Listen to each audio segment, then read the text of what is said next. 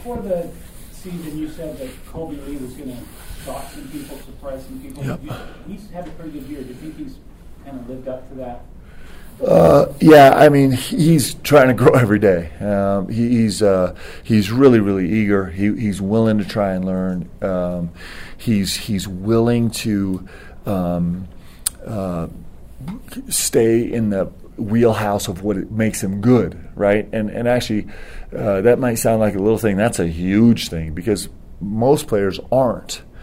Most players are so eager to get outside of the space where they look really good that they spend a lot of time looking really bad. And he's been willing to focus in on, we talk about this all the time about the terrible life that he's going to have is just shooting quicks and running and rebounding and moving his feet on defense, and that's all he's ever going to do. And he's not going to shoot threes, and he's not going to dunk on guys. He's not going to cross people up, and he's going to keep doing that and be 17 for 20 every 3 games for the rest of his career and then go make a bunch of money and all the girls are going to love him, and it's just going to be an awful life because all he does stays in his wheelhouse, right? But he's been willing to do that, and I think it's part of what's making him really successful.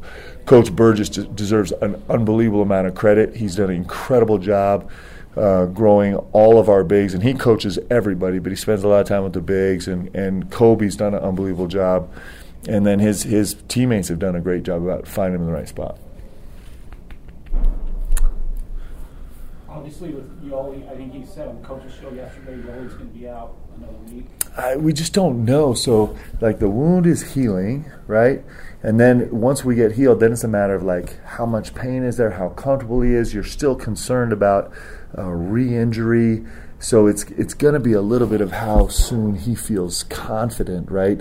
Actually, it's not just, you can imagine having that injury, and then it's not just walking around or being able to flex your finger or anything like that. It's about taking a big time hit or grabbing the ball or dunking the ball or those things are the things that probably are going to take longer than actually the skin healing. So it just is going to be, once this wound gets healed, it's just going to be a matter of his comfort level, to where he can play and be effective. It's his right hand. I mean, it's it's a really important part of what he does.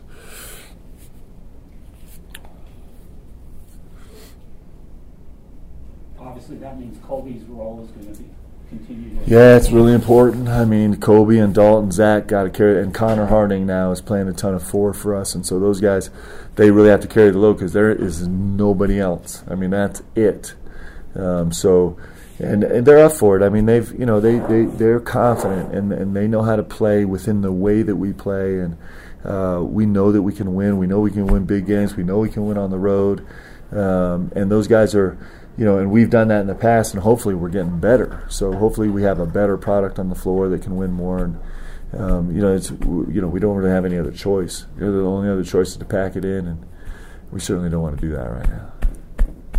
Sandy was a different look this year than the team that these guys lost to last year. What do you expect to see tomorrow night? Yeah, they're super dangerous. I think that's the best way to say it. They're really, really dangerous. They have this number 5 who goes off for 25 points basically all in the second half of their game against Pepperdine, and that's kind of the danger that you feel, right? And they're really big. I mean, their front line is really big and really physical with the 3 guys that they're playing right now, and they're pretty skilled. They crash the offensive glass pretty hard. They haven't shot the ball great, but they have the potential. They have guys that really are capable of making shots. 2 can really make shots. 5 clearly can really make shots. 1 is their leading scorer right now, and in the last 5 games, he's shooting 46% from the 3-point line. So, we have to, we got to come play as hard as we can. This is the biggest game we've ever had this season.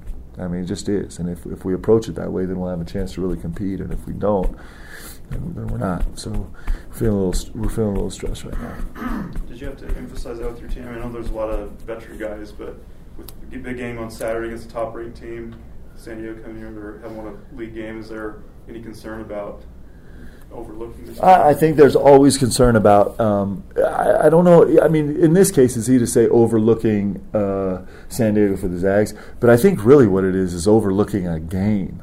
And these guys so far in the first half of the season have been unbelievable at honing in on the task at hand, right?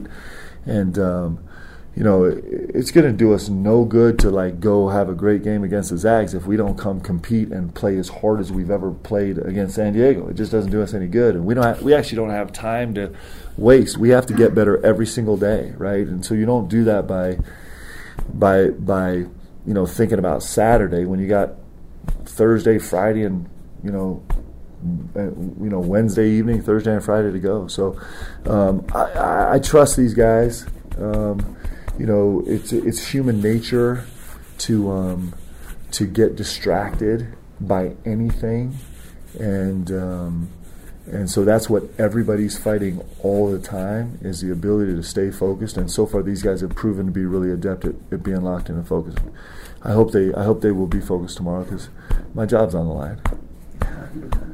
How much does what's happening in the West Coast Conference help out with helping your guys stay focused on the task at hand? I think it helps a little bit. I think just because it gives us something more to talk about, but I think that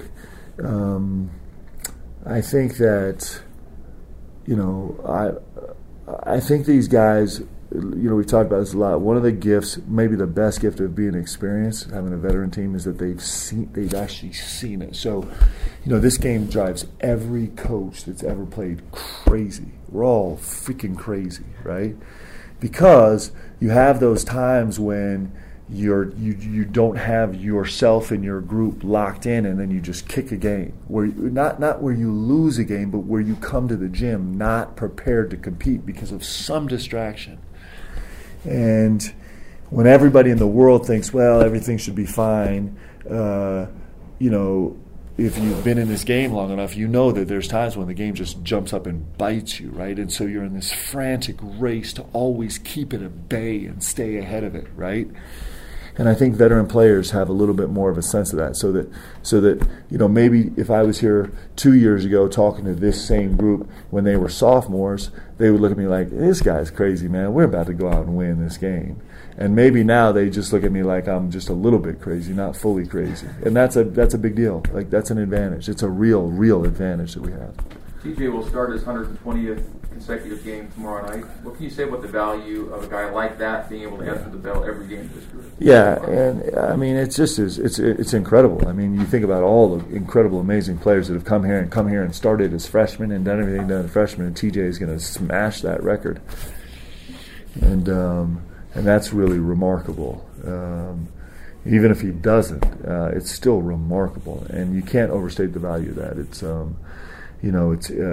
when I was at my previous job, our whole goal was to get old and stay old. And old is good, man, in this game. It's really, really good. It helps you with the intangibles of the game that actually decides so much about whether you're successful or not. I really believe that. And so it's a gift.